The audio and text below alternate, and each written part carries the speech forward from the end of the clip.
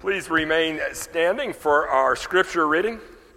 I'm going to be reading out of the Gospel of Matthew, a heavily Jewish-influenced book, the Gospel according to Matthew.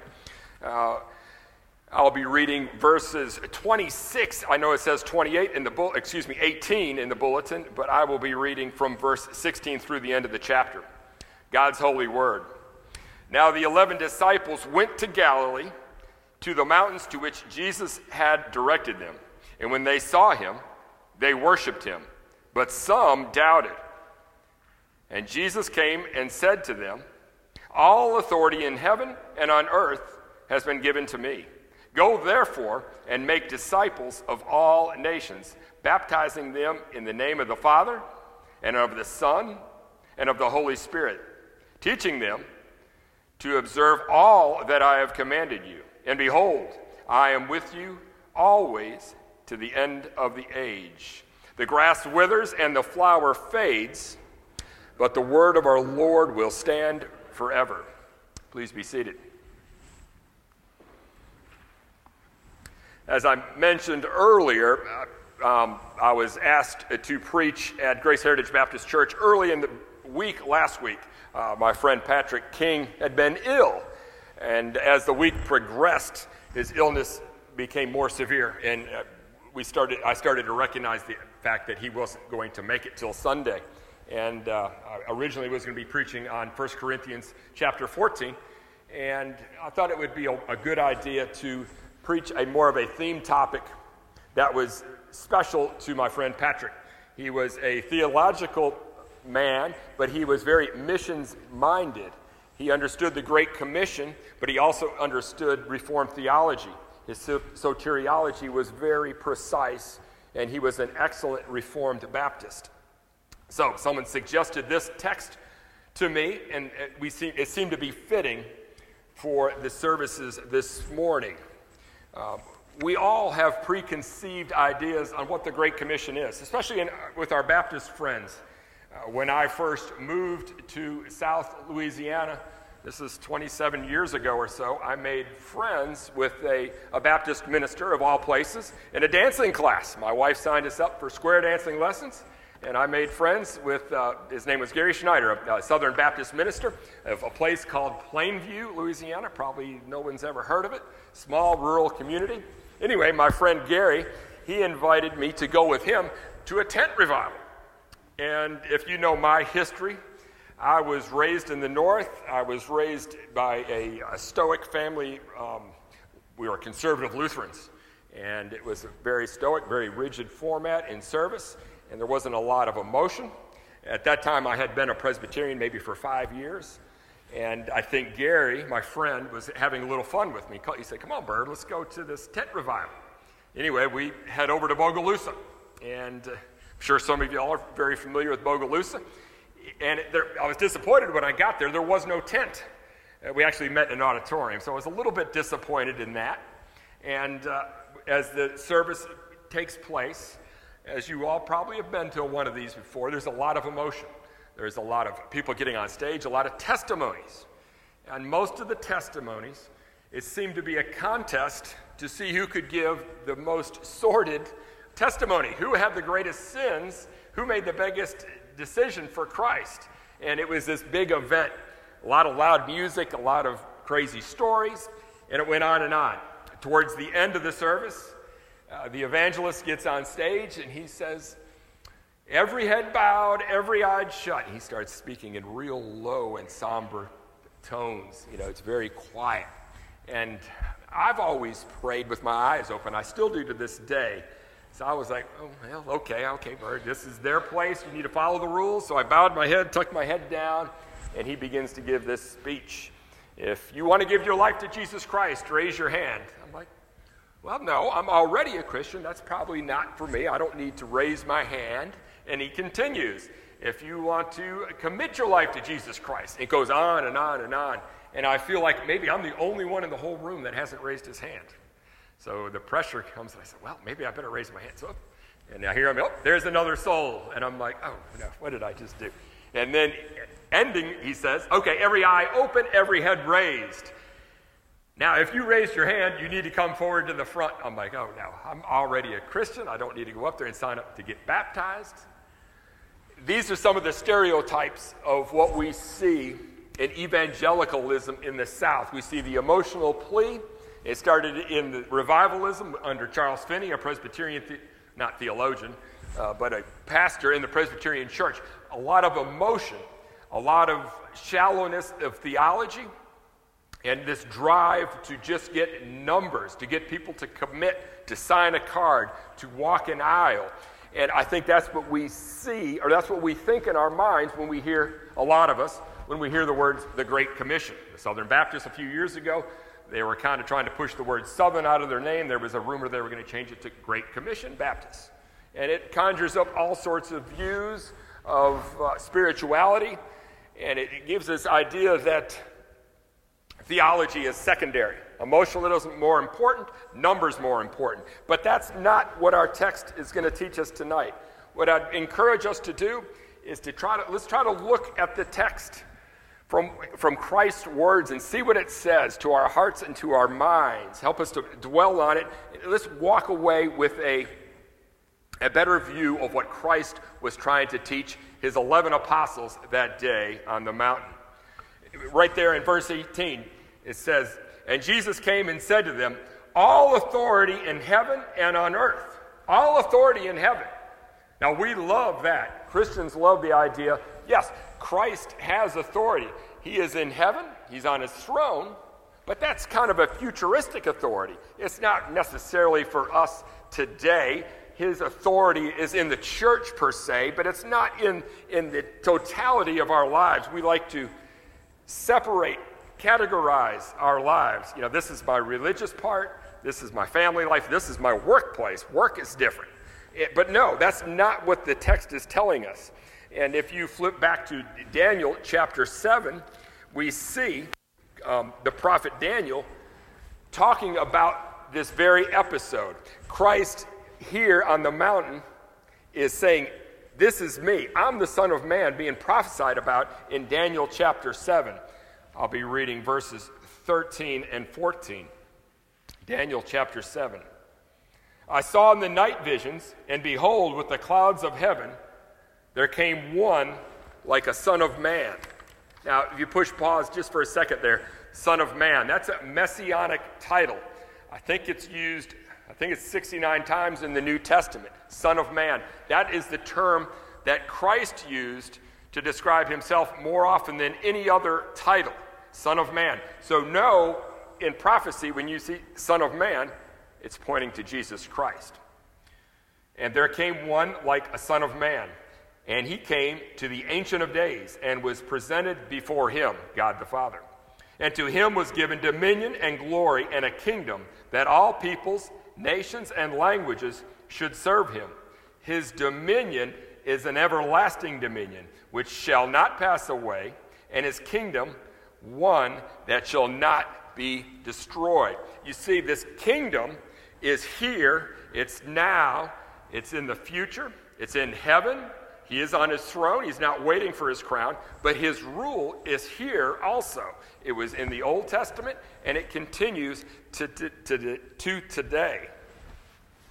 It's not this idea that someday God will rule. No, he rules here and now. He is the King of Kings. He's the Lord of Lords. Now, if you think about it, King of Kings, in our terminology, we think of political leaders. The president, he is Lord over the president. He's Lord over Donald Trump. He's Lord over Joe Biden. You name the president, he is King of Kings. And how does Scripture describe the magistrate? He calls him a servant, a deacon, per se. The magistrate isn't a deacon as in the church office. That's a different subject. But he is a servant. He is appointed by God to be the magistrate. He is God's servant, and he is here, and he must submit to Jesus Christ. We like the idea of when I die, I'll go to heaven. Everybody likes that. You know, we want to put, yes, he is Lord in heaven, but is he Lord on earth? He is Lord of heaven and earth. Did you pray the magic prayer? That's often the cry that goes out in the Western world evangelicalism. Did you give yourself to Christ? We don't like the gospel of the Old Testament. You know, we read through Deuteronomy, and there's some tough language in that book. When I read it, sometimes I'm like, oh, I got to read that in front of the congregation. There's ladies present. Some of the language is tough, it's coarse, it's crass. But this is the word of the Lord. And I think sometimes, as modern evangelicals, we get a little embarrassed about it. I do, and I'm like, oh, okay, well, that's the word of the Lord. I must read it. We must submit. I don't know if everyone here remembers Charles Stanley, a great Southern Baptist minister, had a great ministry in the city of Atlanta. His son has also a great ministry in Atlanta. It's great in the fact that it has large numbers. It's got several campuses around the city. Very successful businessman, very successful business model. He has lots of members. His place is full. And he is in the news in the religious circle right now. He is having something called a Sold Out Conference. I read about it in the Baptist News Global. It's a kind of a left-wing religious organization that writes articles about Christianity. And they came out and they chastised Al Mohler, Southern Baptist Calvinistic theologian, who chastised Mr. Stanley for this conference. You see, this conference, it's got a couple speakers that are pastors, and they're married. And, you know, like, oh, yes and amen. Marriage is a great thing. I say, it's something God designed for man. But these men are married to other men. And the theme of this conference is, the idea is it's an outreach in Atlanta to parents that have children that are in the LGBTQ, phenomena. I think I got that right. LGBTQ, is that right? Anyway, these people, we all know what all that stands for. Most of the letters, anyway. Some of them I'm probably not. I might have to ask my kids, what's the dot sign for? What's the plus? At the end, they keep adding another letter, and it gets very confusing. Anyway, Stanley wants to, and I quote, bring the parents to a quieter middle space with the children that are dabbling in this sexual deviancy. He doesn't think that the Al Mohler crowd is correct. The religious right wing, the people that say this kind of behavior is immoral, it's sinful. And of course, he doesn't want them way over here, maybe going to New Orleans to the Southern Decadence Conference. He wants them in a safer, quieter middle space. But no, there is no middle space. There is no neutrality. In the eyes of God, it's either you serve the Lord or you serve the devil.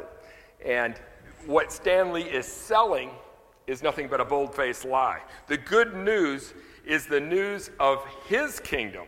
It's all 66 books of Scripture. It's all-encompassing. It rules every part of our lives. The good news is the news of the kingdom. Look at verse 18 again. It is of heaven and of earth. All authority in heaven and on earth has been given to me. It's all-encompassing. But the church today seems to be a little bit ashamed of that. We want to cling to our separation of church and state. Well, we don't want prayer in the public schools anymore because, what if we get a Presbyterian praying to our Baptist kids? That might not be. But no, God says we are to take his kingdom into the world. This is his kingdom. We must not be neutral. There is no neutrality. The moral law is our foundation because Christ owns it all. We have all authority. We also have all-encompassing. If you look at verse 19, go therefore and make disciples of all nations, baptizing them in the name of the Father, the Son, and of the Holy Spirit. God wants us to take the gospel to all nations, to all people, all creeds, all colors, all nationalities. It's all encompassing. Since the fall, there's basically been two lines. There has been the line of the seed of Satan and the line of the seed of the woman. And you've got two philosophies warring against each other today. In the West, we call it secularism. That seems to be the philosophy, this neutral ground where, religion is out. But no, that secularism is a religion. It has its tenets of faith. And often these two worlds collide. It's like oil and water. They really do not mix. And we often find ourselves in these situations. And my wife always, if we're going to something that might be, a little bit problematic, my wife will say, just don't say anything. That's her words of advice. And we went to a LSU Mississippi State football game last year, and of course, I ended up saying something.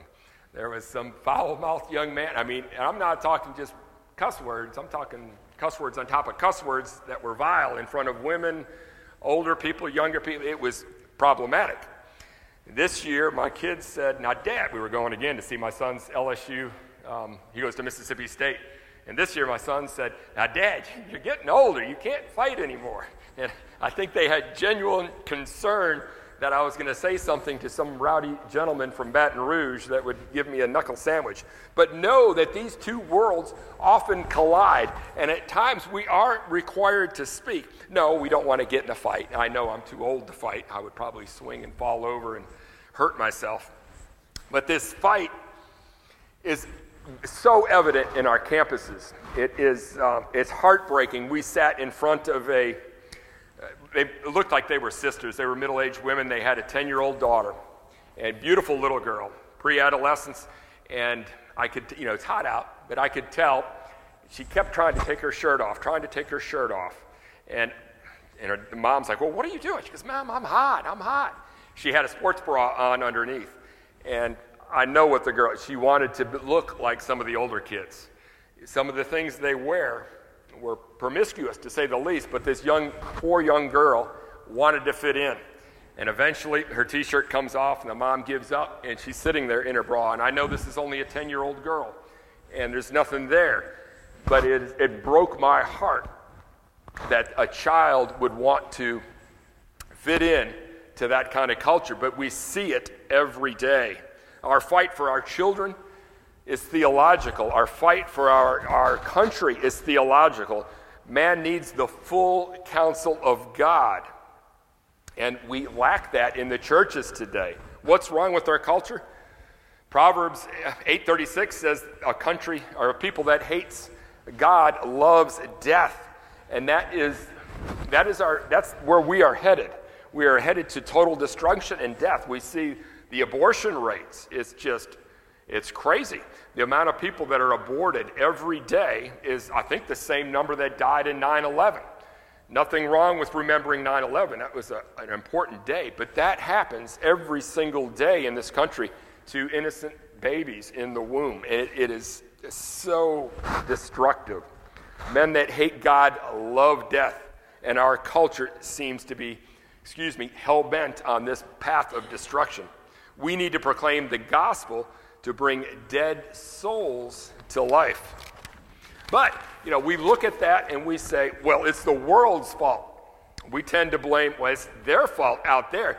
But if we really examine it, if we examine the church of the last 50, 75, 100 years, I think we would essentially see the problem is us. It's us. For decades, we have had ideas just to bring in numbers. The church is a mile wide and just an inch deep. There is no theology.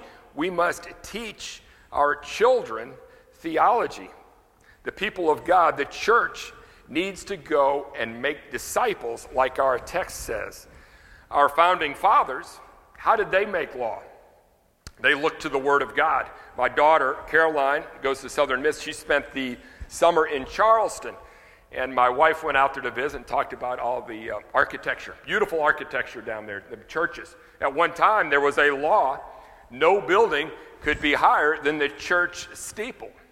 And, why? Because they thought that's the most important thing. That's the center of the community. There's nothing more important than the worship of the Almighty.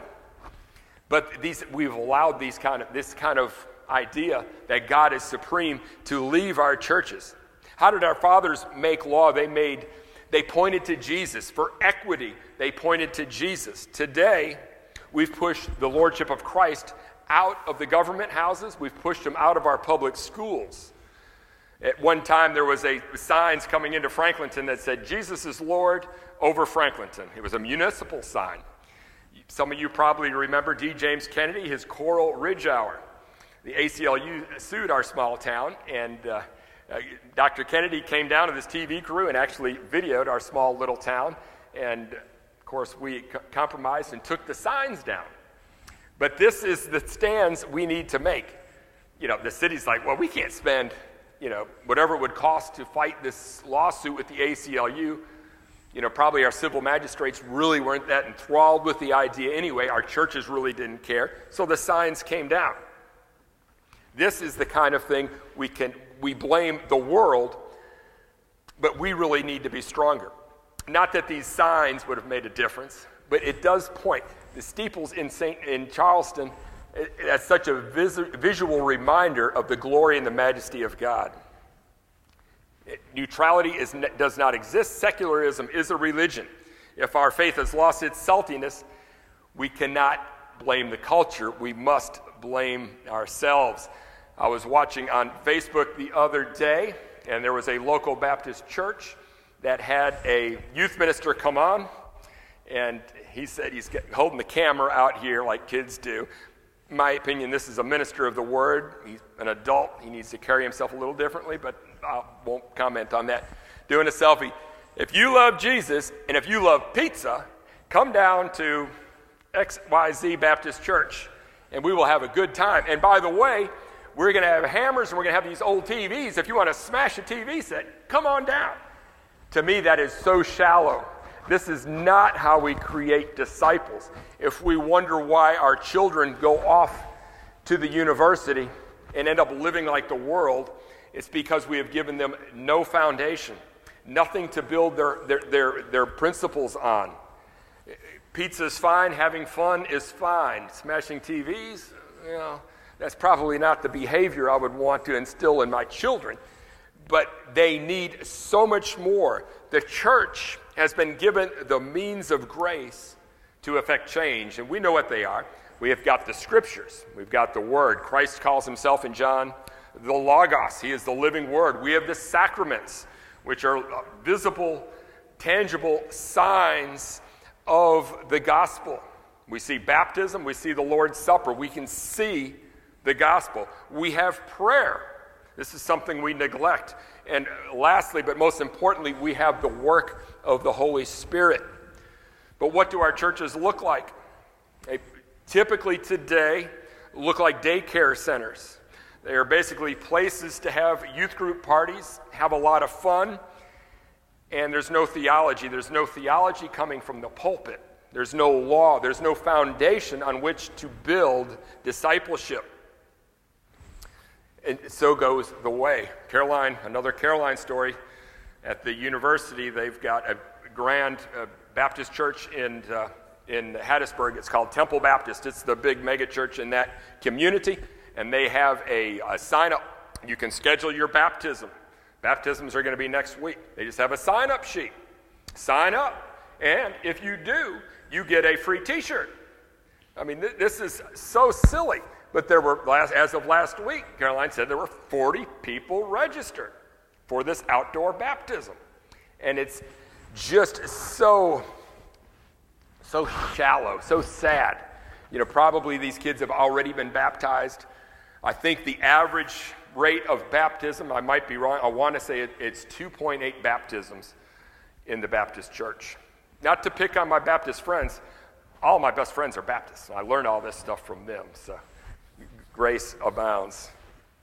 So, what are we to do? We aren't called to coax the young folks into faith. We are called to make disciples.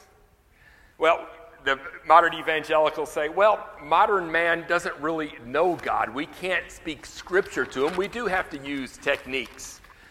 But yes, they do. We are all familiar with Romans chapter 1, verses 18 and 19. Man does know God, but he consistently pushes him down until he blocks it out. God has revealed himself in nature. He's evident to all. Natural man does know who God is. The problem is spiritual and has to do with repentance.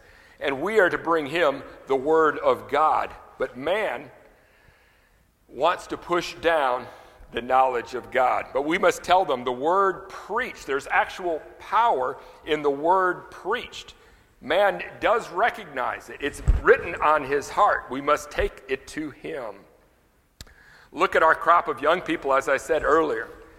We are turning out just tens of thousands of people that have no foundation on which to set up their life, and it's destructive and very sad. Make a decision, walk an aisle, that's not true faith. No, the lost need theological and spiritual education. They need rearing in the church. We had all authority, all encompassing. We also have almighty. If we look at verse 19, go therefore and make disciples of all nations, baptizing them in the name of the Father and of the Son and of the Holy Spirit. Christ is Trinitarian. He declares here the name of God, and he declares that name associated with the power of the name of the Father and the Holy Spirit. The 11 are thinking, you're asking us, there's 11 of us, we're a defeated church, we're to go out and establish this kingdom on heaven and earth?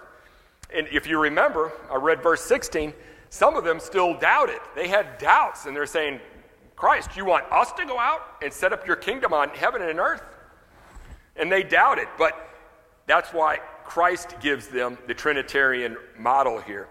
Like we had the sacraments, we also have the Trinitarian model that enables them to fulfill the Great Commission.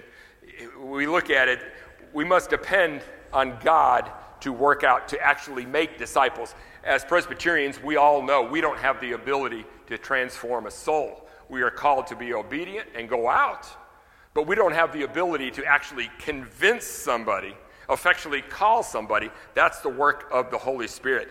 The Father elects, the Son justifies, and the Holy Spirit effectually calls the sinner. Great error enters the church when we think we can do it on our own. When we begin to think, like Finney thought, that I've got the ability to convince people to become a Christian, that's when error creeps into the church. And that has been, today is the result of 100 years of that kind of spirituality in the church. Free pizzas? Come on in. Smash a TV? Come on in. They're thinking that will bring the crowds and we will have revival. But no, that is not how it's done. The Great Commission spells it out. We are to make disciples. Our aim is to be faithful and to make disciples of all peoples. Our people deserve true discipleship. Our children deserve true discipleship, and that should be our aim. We must be dependent on God to achieve this end. And I think that's what the Lord was telling us here. He's commanding us to go, and he's telling us, but I will be with you in the name of the Trinity. All things, verse 19 and 20.